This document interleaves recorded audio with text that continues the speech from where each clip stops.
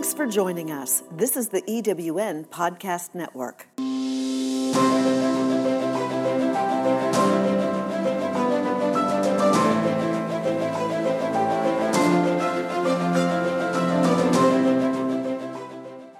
Hello, my friends, and welcome to Rev with Rachel, where we recreate, enlighten, and vibrate in our radiance. I am Reverend Dr. Rachel Whetstone, but just call me Rachel. This podcast is the place to learn about really feeling our emotions, mastering the mind, being aware of our energy, and tuning into our own intuition for the purpose of living in bliss, freedom, health, peace, love, and what I call our godly potential. Yes, it's possible. I would love to stay connected with you. If you want updates about Rev with Rachel and living a Rev life, please go to revwithrachel.com and enter your name and email address. And you can also like Rev Life on Facebook. Today's episode is Fear is a Choice with Jim Case. Welcome to the show, Jim. Good morning, Rachel. Thank you for having me. Great to be here. It's awesome to connect with you. I met you many years ago through Higher Brain Living and attending those retreats and things like that. But it's so cool to see what you're doing now. You just finished your first book, and you have your Adventures in Truth Live cast. And it's always just been a delight to hear you and what you're speaking on. It's such an important transformation we can make in our life. So will you start by telling us about your personal story and how you came to be teaching about this and writing about it now? Sure. First, let me say I love your intro, by the way. Thank you. I love the scope of it. So about me and the evolution of my process, the image that sticks in my head when I was 15, I as far as childhoods are concerned, I had a very good childhood. My parents were both present. We lived on a for the most of my childhood, we lived on a street in the middle of cornfields with 13 houses. So it was a close-knit neighborhood. But from a very early age, I was pushing boundaries. In that time, I was going through a major shift in my own personal focus and sexuality, and that went through high school. So the moment that sort of catalyzes this idea of fear as a choice was I had, as most kids, I had my diversions, and one of my diversions was sneaking out of my parents' house at odd hours of the night and borrowing their car to go out and play with other people. Oh, wow. And my mom knew it was happening. Anyway, long story short, this particular time, she had kind of gone through this stage process of wanting to catch me at this because they couldn't figure out how I was getting out of the house, and I had made a key, and so this particular time I came home and my mom had locked all the screen doors, so I couldn't get in the house without knocking. And I stood there for a minute. I lived 5 miles from the nearest town. It was 1:30 in the morning, and I stood there and I went, no, I don't want to do this anymore. Oh, yeah. I turned around and walked away, and never went back. Never went back home? Never went back home. I mean, never saying I never moved back home. I left home and I stayed left. And I mean, over the years, our relationship has evolved brilliantly, and I'm very close with my family. All three of my brothers and my mom, and my dad passed about a year ago.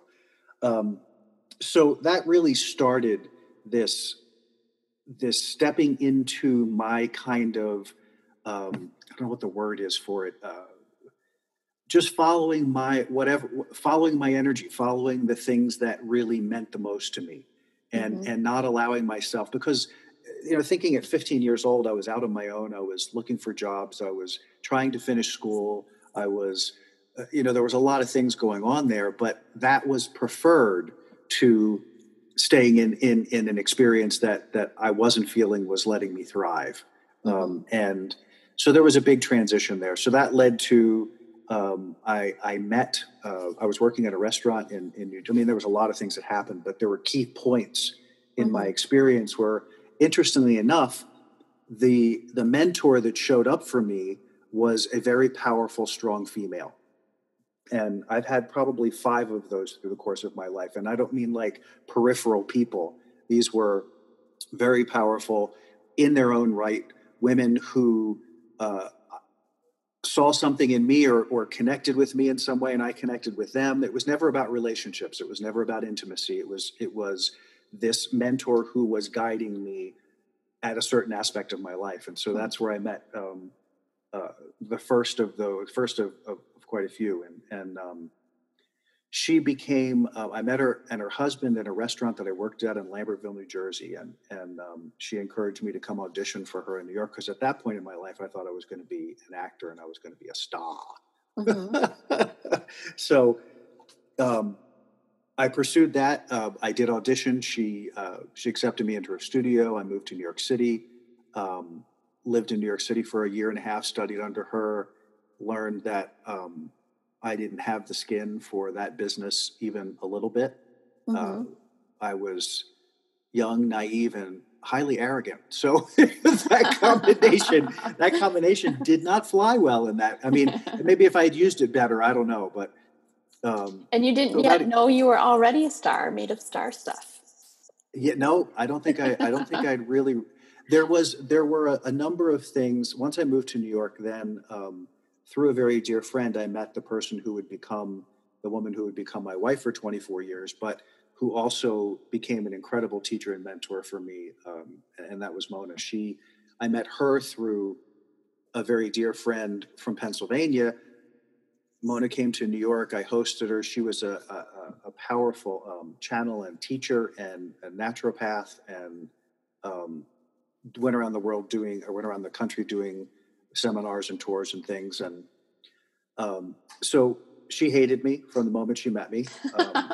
She wanted nothing to do with me.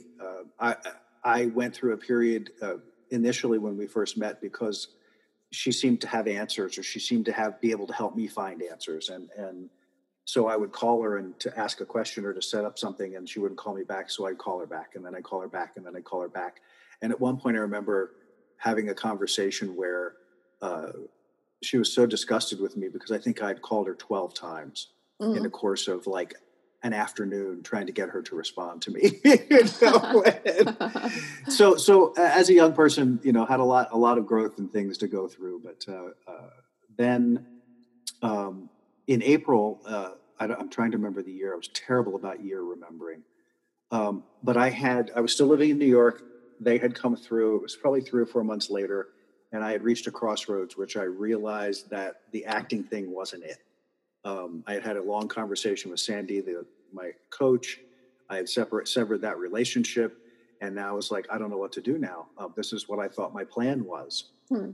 This is what I thought was going to be it. I mean, everything was perfect. I met these people. I moved to New York. I got to be in New York, and I'm living in New York.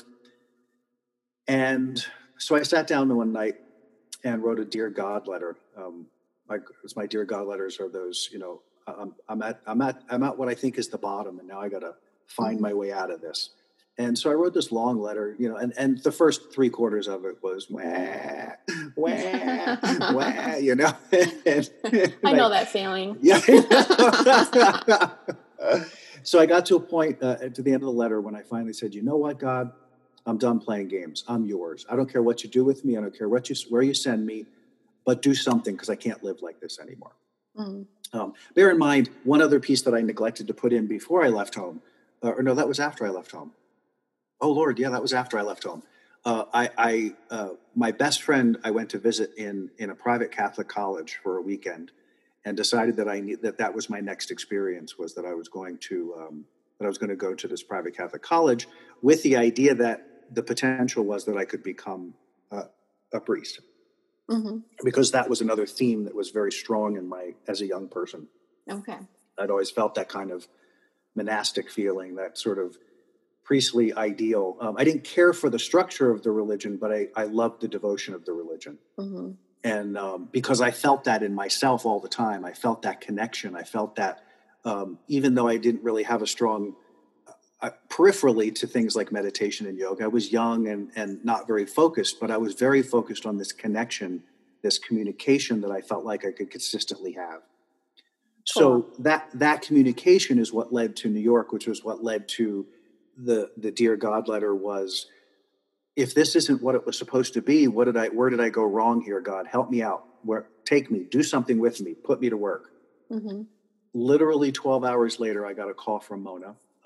She was moving from California to Arizona to create a natural healing center. And that's something that I had known about for a while and was interested in, but didn't really know how I would be a part of it or if I could even be a part of it. So 12 hours after I wrote that letter, literally 12 hours, she called and said, look, we're getting ready to move and we need somebody who can come and hang out and watch kids and just sort of be a general person to help out while we get the center going and get things. So I wasn't even considered as a part of this organization, except to be like, a babysitter and take care of things. Uh-huh. Not knowing why she had actually called me, because she thought I was the most arrogant person she'd ever met. And so we're on the phone talking, and I said, well, my God, yes, I'm interested. It's going to take me a couple months to get my life together so I can do this. And she said, well, do what you got to do. And we're getting there by then. And, we did all that. And I got off the phone and I sat down and looked at my stuff. I literally had 5 things to do. Mm. The phone call happened on a Thursday. I flew out on Monday. Oh, wow. Because I had to literally get rid of my stuff. I had to call my mother. I had to pay the electric bill, tell my landlord. It was like 5 stupid things that were very easy. And then that led to 24 years in Arizona and the most incredible school of training that I'd ever been for. Because when I arrived in Arizona, I was sick and didn't know it. I had contracted Cryptosporidium, which is a very deadly parasite that lives in your intestines. Okay. And didn't know it. I had gone, before I left New York, I had gone on a brown rice diet because at that time that was the fad. If you wanted to lose weight and feel good, and just this brown rice diet was it. Oh. So I had been on the brown rice diet for about a week, and I thought I was looking good. I lost weight. I was feeling good. Well, that whole thing of when you don't have a relationship with yourself in a way that you can see yourself. I landed in Arizona not knowing that I was, at that point, I think at 104 pounds. Oh, wow. And my normal weight was 160, 170. So Mona had not seen me in that 2 or 3 month interim, and we had not talked at all much. And so what she saw before, when she left New Jersey, to what she saw when I moved to Arizona, was a totally different human being, physically. So that began a process of, not only was I participating, but I was also, in essence, being a client to this process, because I was a sick puppy, and went through about a year of intensive emotional, mental, spiritual, physical, everything, cleaning, cleansing, processing.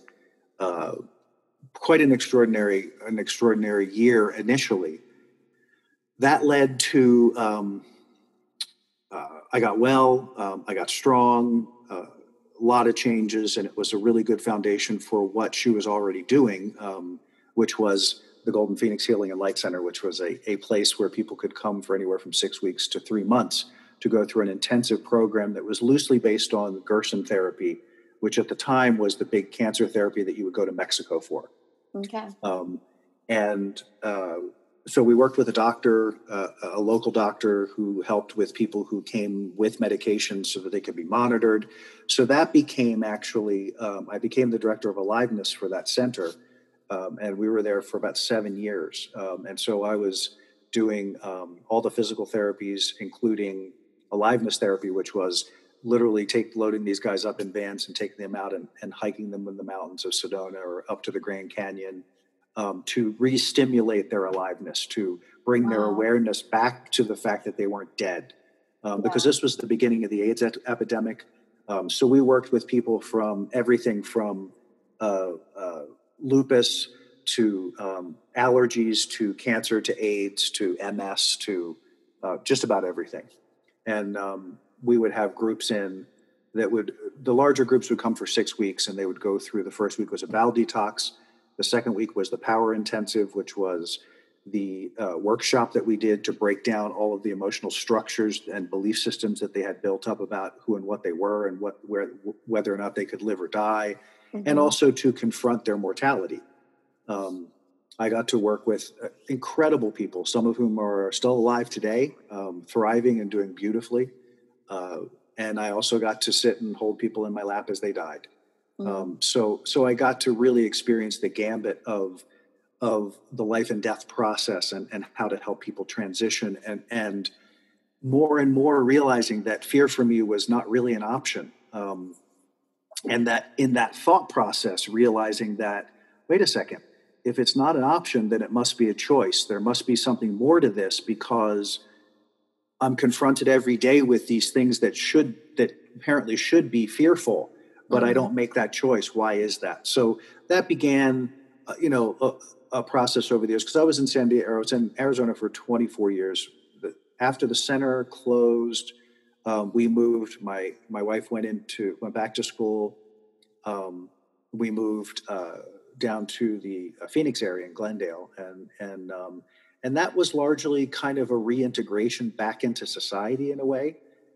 She continued with private practice, and then I needed to figure out what I was going to do, because we had a whole line of herbal medicine, and she had a private practice, but I was still trying to find my place in the world in that regard. So that went on sort of. Go ahead.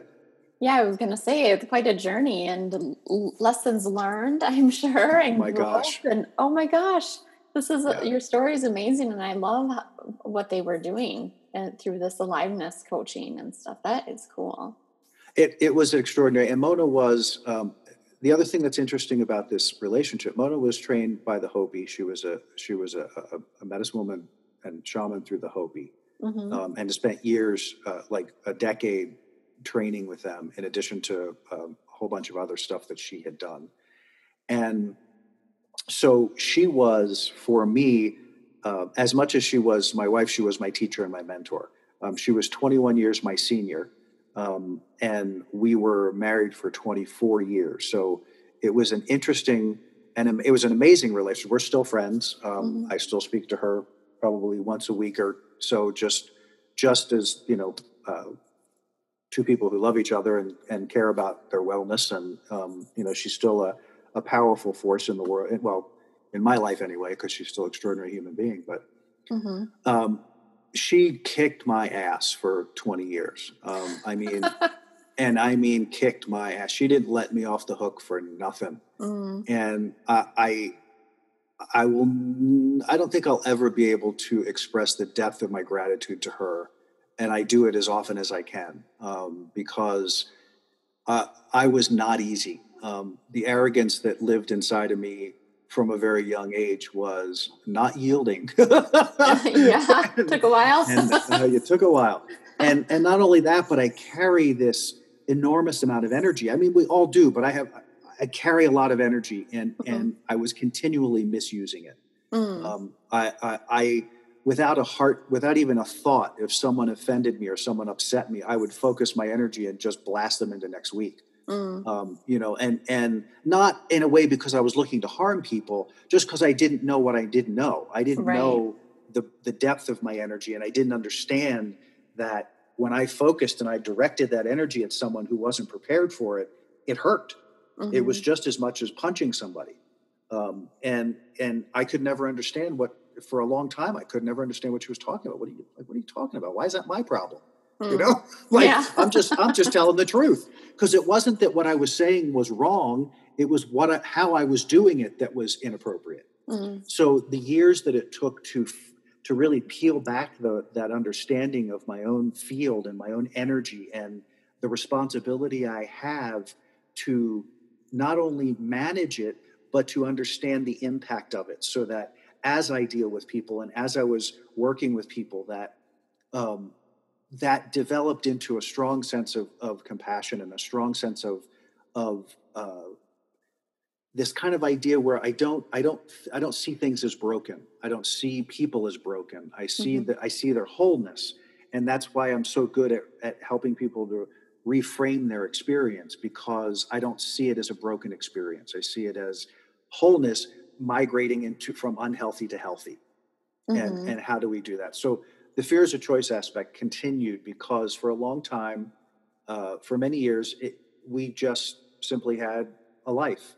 after the center closed, and then I bought a house, and that was a whole new experience. And I was thinking the other day about my life, because it's so kind of all over the place, but it was really, and has continued to be, all about experience, whatever the experience is. So I was literally sitting and thinking about, oh my gosh, if I just start here and start going through the things that I've done or experiences that I've had, I couldn't end the list, because it was just, that was the thrust of my life. I wanted to be out.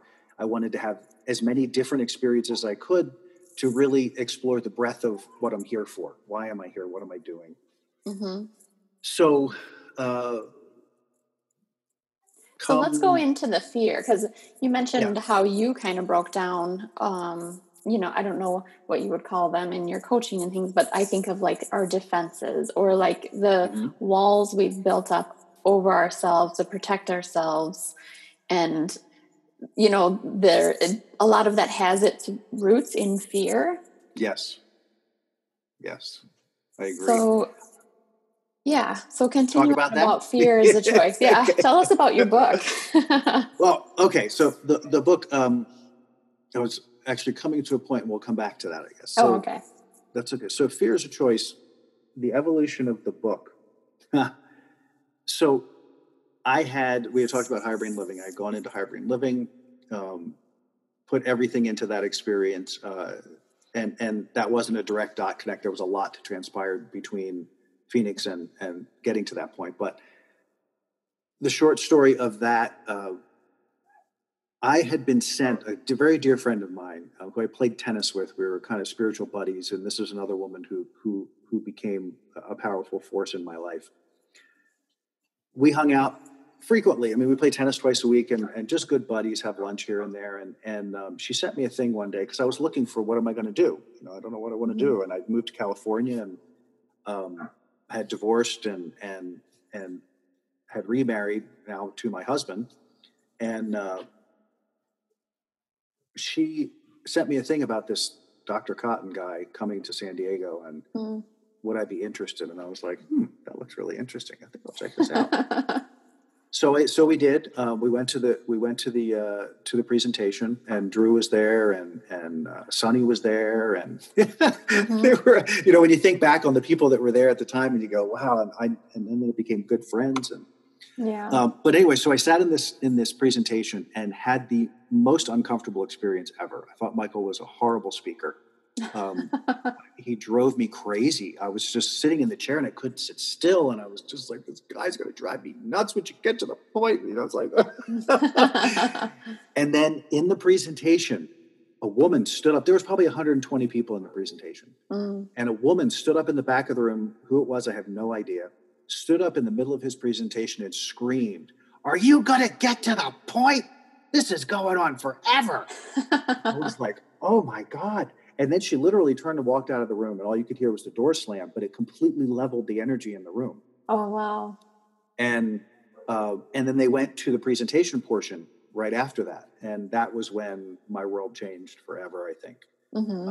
I saw that my body was buzzing. I was standing next to Drew watching this, and I would look over at him and I'd say, "Did you just see that?" And he said, "Did you see what?" And I said, "Did you see what that energy just did? Did you see how that just..." And I was freaking out, because I have always been able to observe energy. So as I'm sitting there watching this, going, what the hell is going on right now? And Drew is standing next to me. He's like, "You can see that?" I said, "Yes, I can see that. Can you see that?"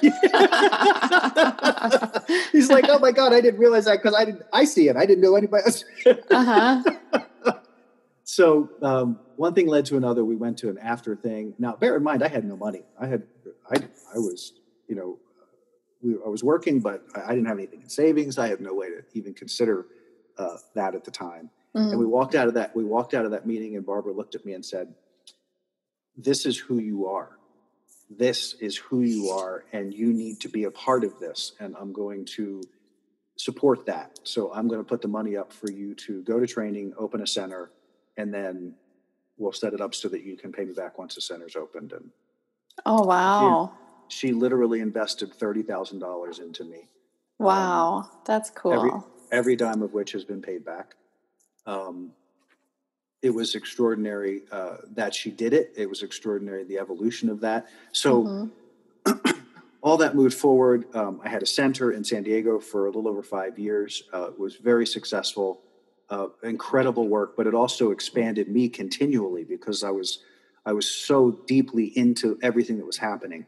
And that was where the separation with Higher Brain sort of happened, was me seeing the potential of this work and the way it was expanding, and not feeling that vision was the same with Michael, because he had his vision for his work.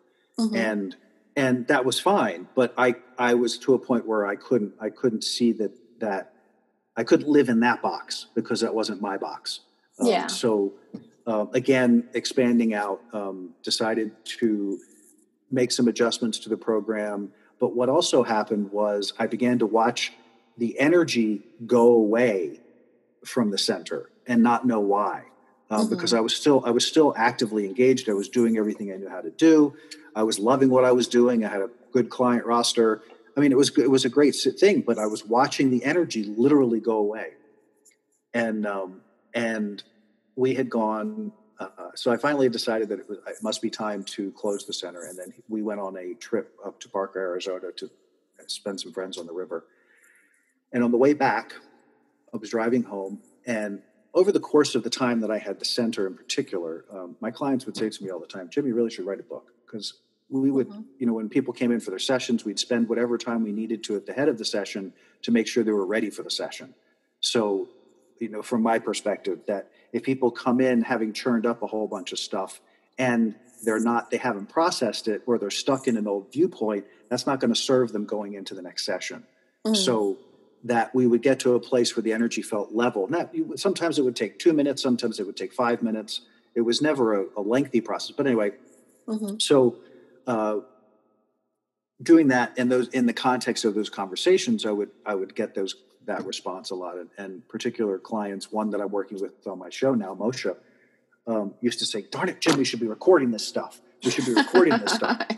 And for me, it was like, why would you want to go through? Why would you do that? And it's really not that big a deal. And really wasn't feeling the strength of what I was doing.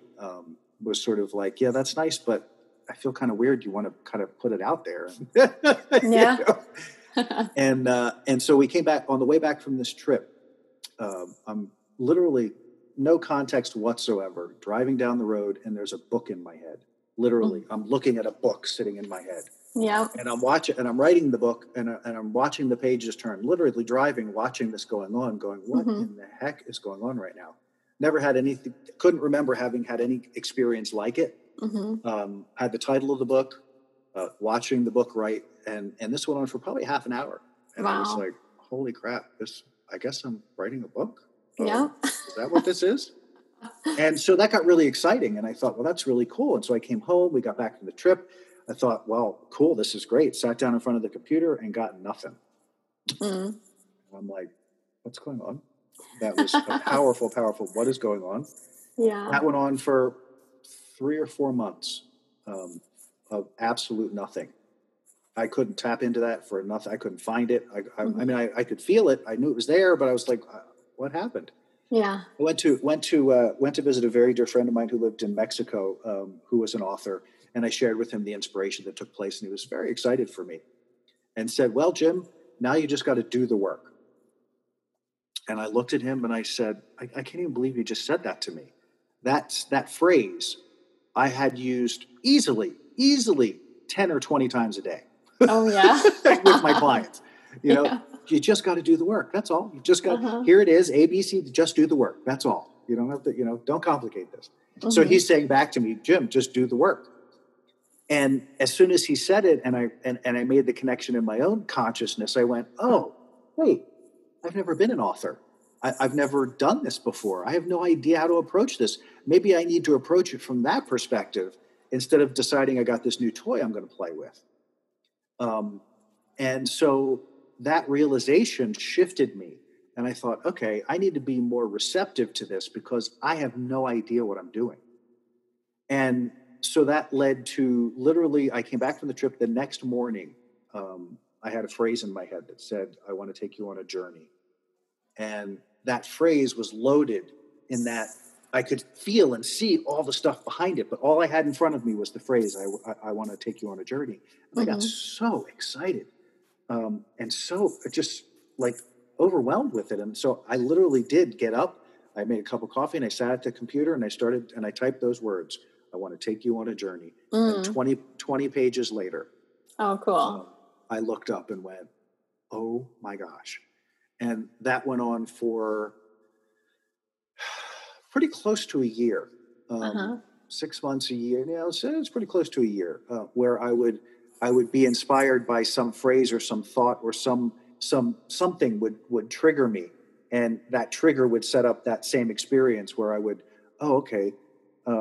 we need to talk about this aspect of fear, or at the time it wasn't constructed in thinking of a book; it was just information. So I would get a concept in my head about, okay, we choose our parents. What's that? Let's evolve that. And so each one would evolve, and then I connected it the best way I knew how, and then just sat with it, which I think is also part of the process. So the fear is a choice process. I think honestly, Rachel, this book can change people's lives, and the reason I feel that way is, when you understand your relationship with fear and when you consciously enter into that relationship, it changes your life forever. There's nothing that I've found that has as profound an impact as understanding the evolution of fear and then seeing your relationship to it and understanding the power you have to not engage it. That you can make choices that are about potential and possibility and opportunity instead of choices that are about fear and unworthiness and not being enough. And all of those, while there are, for all of us, there are those things that lie beneath the conscious threshold that are the beliefs that we've carried for generations in the DNA and all of that aspect of ourselves. What it is to become conscious is to bring that information from the subconscious to the conscious level so that it can be processed and so that it can be looked at from an objective perspective to say, is this serving? Does this serve anything other than old beliefs that are hampering my experience? And so you have the ability to consciously release. And I found that fear on so many levels, there's two things that I found specifically that are the largest and most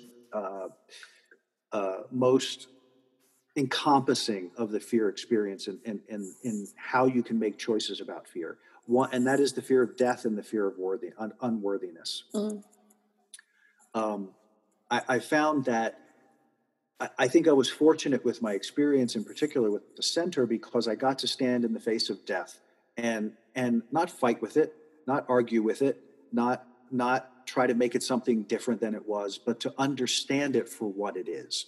That it is a transition, just like every transition we go through. It's just, and like every transition we go through, you're crossing a threshold, a doorway that you have no idea what's on the other side of until you choose and trust to step across that threshold.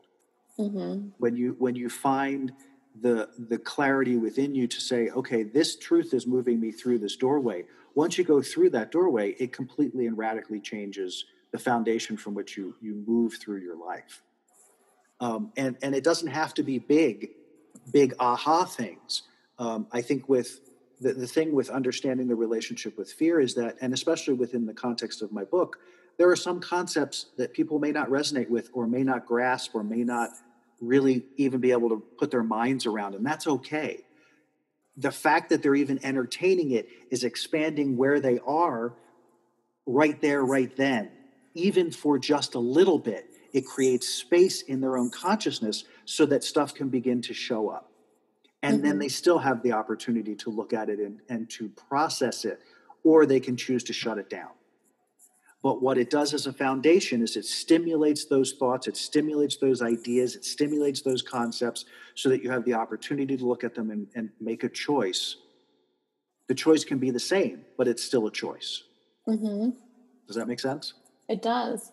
So talk to what is the power of discovering fear as a choice, and then what happens or what's on the other side of stepping forward Oh my goodness. in our intuition, in our Yeah. faith, and our trust of life. So I think the core of all of it, when you understand that fear is a choice, it doesn't take fear out of the equation. And what I mean by that is that fear doesn't just vanish and go away and you never have to deal with it again. Mm-hmm. It's understanding that it, like all energies, shows up for a purpose. It shows up to demonstrate and reflect to us what we're feeling or thinking or believing about ourselves. So the transformation that takes place when you cross the threshold of understanding that fear is a choice is that it encompasses a number of things, because in order to cross that threshold, you have to build the muscle. You have to build, I'm calling it a muscle, but in a way it sort of is, through daily practice, through things that you do that connect you to the deepest part of yourself. And again, that's going to be different for everybody depending on where you are in your own evolution, in your own process, in your own understanding. And so there's no right, wrong, bad, or different. It is what serves your process. And so the thing that I've discovered that works really well for me and how to determine that is a simple construct of energy up or energy down. Mm. And that construct is this simple. If I'm getting ready to do something and my energy drops, I stop. I don't do it. I don't engage it. I step back, because the dropping of my energy is an indication that I either don't know something, I need more information, or I need to learn something more in order to interact with whatever it is I'm trying to interact with. Mm-hmm. And it doesn't matter what it is. It matters not what it is. You can tell yourself a story all day long about how important this thing is that has to get done. But as long as you continue to make that thing more important than you, then you're continuing to exacerbate the challenge of the fear that you're trying to deal with. Mm-hmm. So energy down says, stop, reassess, let me take a look at my energy. What's going on for me right now? Why is this? Sometimes I don't get a direct answer. Sometimes it's more of, okay, I just need to step away for a minute. And that's what I'm going to do. And when I do that, my energy comes back up to level, and I'm no longer in that either triggered or stimulated state. So now I'm back to, and maybe I'll go do some breathing. Maybe I'll sit in meditation for a few minutes, or I'll go for a little walk, whatever the case may be, to disengage my energy from that. And then when I do that and I allow that to unfold, then when I do come back, maybe the second time it's not any better, but maybe the third time it is, because I've got my energy lined up in the place that this thing I want to do is going to be coming from the best part of me. Mm-hmm. So, and I love that you're speaking to that. One thing I was thinking of, or was coming to me, was sometimes it's a not yet. It's like, okay, you think you have to send this email right now. And it's like, actually you can feel within you like, no. And it might just be a not yet. Maybe it's supposed to happen later today. That is such a beautiful And we thing. can be so guided in those, when we can tune into those subtleties. And that is a perfect example of what happens when you surrender the fear, when you don't choose that. So I compare the thing that I like to say, especially because of the higher brain living influence, is that, do you choose to live in opportunity or do you choose to live in fear? Mm-hmm. Because the mechanics are still the same. When I'm doing breathing and I'm stimulating and I'm stimulating those points and I'm actively engaging my breath, I am shifting into the prefrontal cortex. I'm activating that part of my brain and my consciousness that is all about opportunity. Mm-hmm. So how do I support that in my choices? So that threshold, before the threshold, there is lack of trust, lack of faith, judgment, resistance are probably the four key things that are a staple of most people's experience in some level, form, or another. When I talk about resistance, I'm not talking necessarily about the obvious resistance. I'm looking at the things like we were just talking about. When you sit in front of, you're going to write this email and your energy drops, that is an indication. Timing, whatever the case may be, it doesn't matter. You don't know what you don't know in the moment. Mm-hmm. What you know is that your energy drops, which is an indication that if you trust your energy, if you have faith that that everything is always working out for me, that I am always supported and guided, and you allow for that possibility to exist, then you release the resistance to it. And by releasing the resistance to it, the energy can shift and change, so that if it's timing, if it's wording, whatever it is, you'll get clear.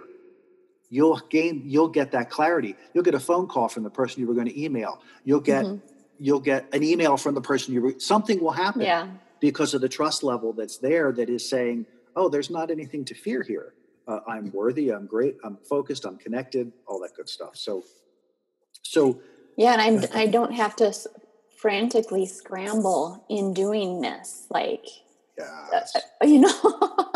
Yes. People, I'm excited. People probably won't believe much of my process, and that's okay because it's mine. But even with writing this book, it's literally, I spend my time in meditation just releasing resistance. That's all. Mm-hmm. Just releasing resistance.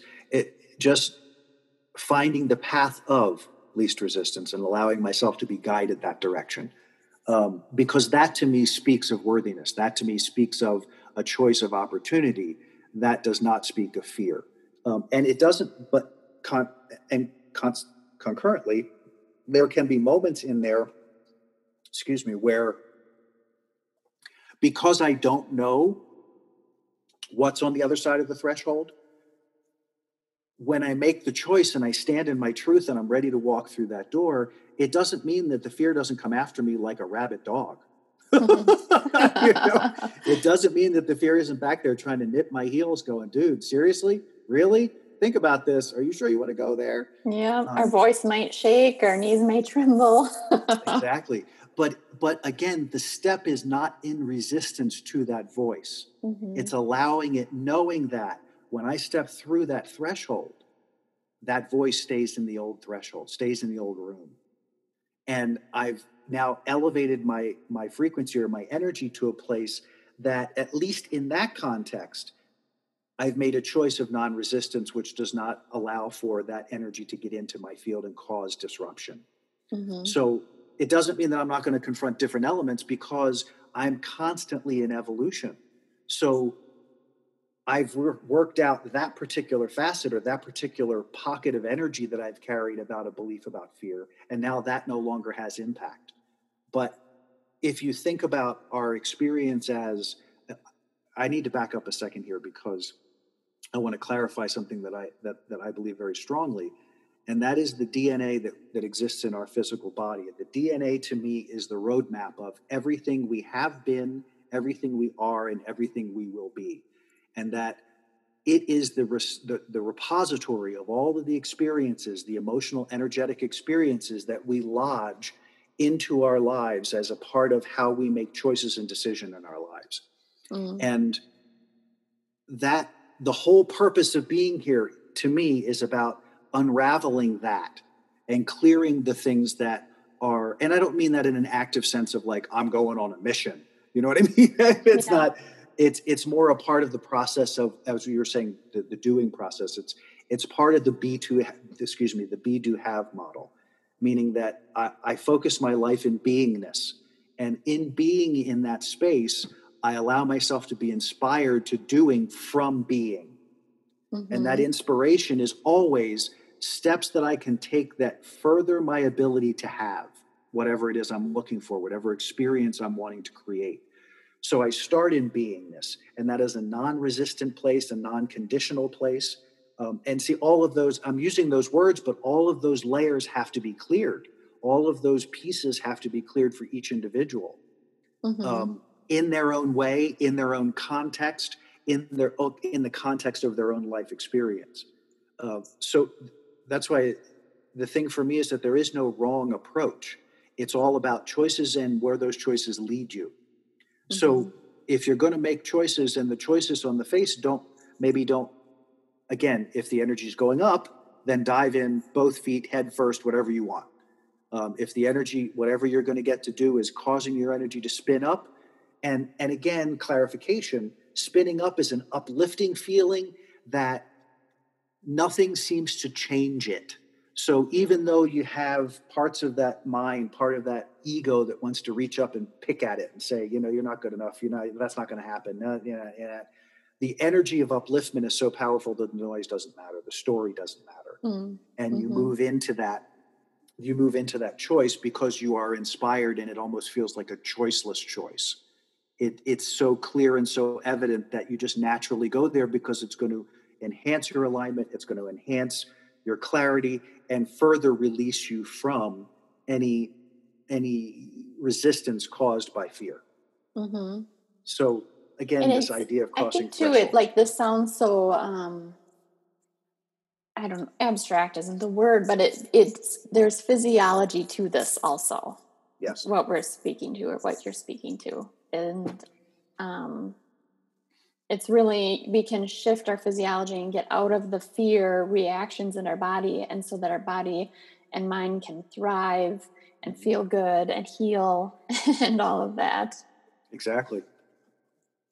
It's a I am so thing. excited to read your book, Jim. It's Thank just, you. yes, I was looking it over this morning. I was like, oh my gosh, this is going to be really good. And I love everything you're speaking to. Yeah. Anything you want to leave the listeners with about fear as a choice or a potential for them? Sure. Well, let's say first here that we're going to go into pre-sales. I believe it's this week or next week. My website, I do a live show 2 times a week called Adventures in Truth. And that is on, we do that live on Facebook Live and YouTube Live and E360 TV, which is an app that operates through Roku and Amazon and Apple TV. And oh, cool. So Wednesday mornings at 8 a.m., Wednesday mornings at 9 a.m. Mountain Time, and Friday afternoons at 5 p.m. Mountain Time. We do 2 live shows. For the book, to reach the book, you can go to my website, which is adventuresintruth.com. And there you'll see a section on the book, and I will have links up for the pre-orders here. I'm hoping like in the next few days. But you can check.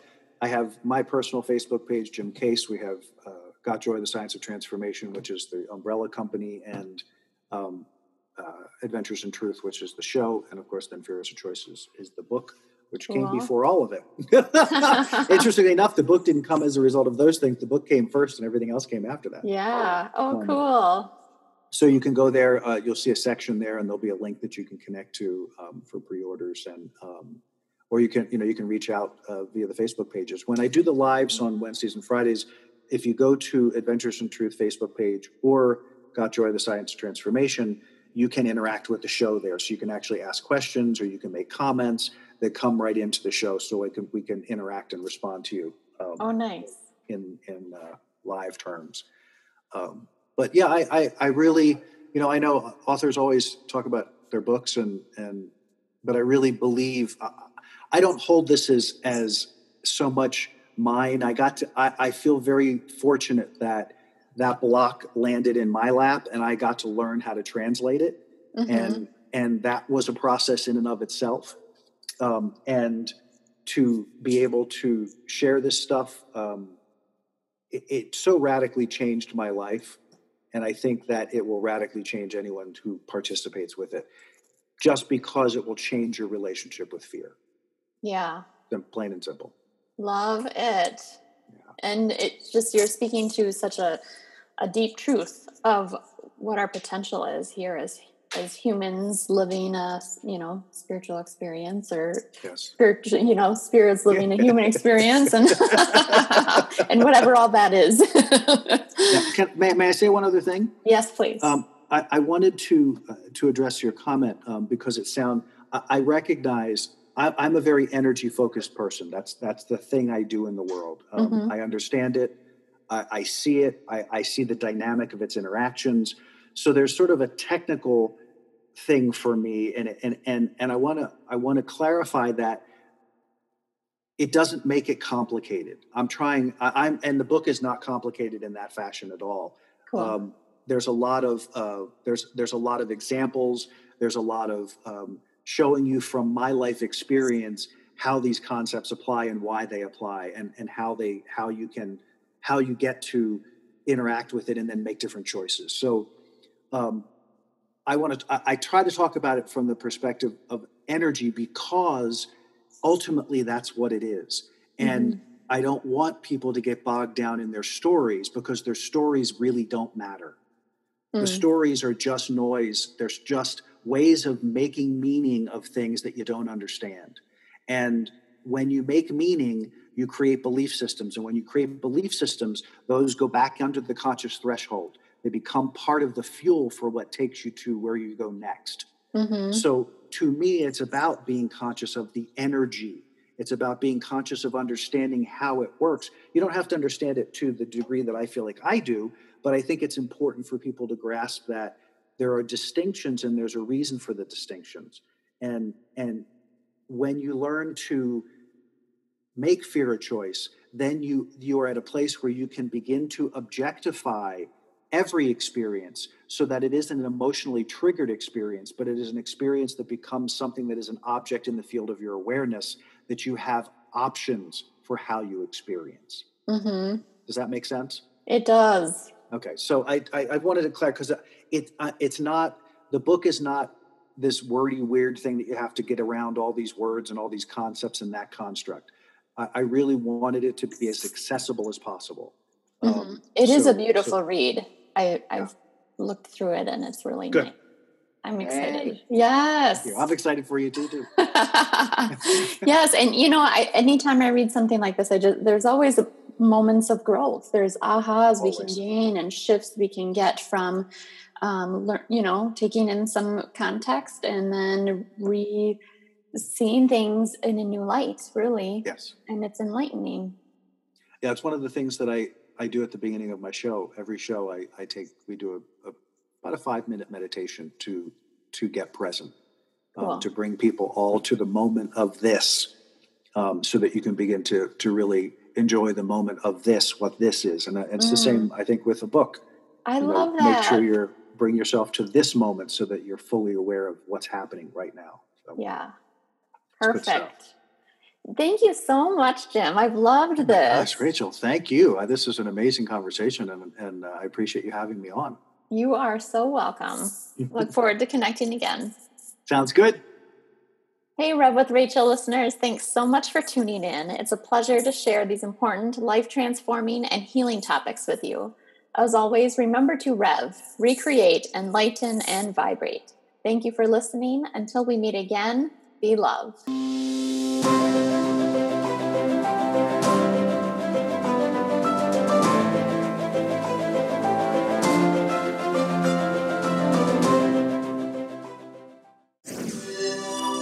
This is the EWN Podcast Network.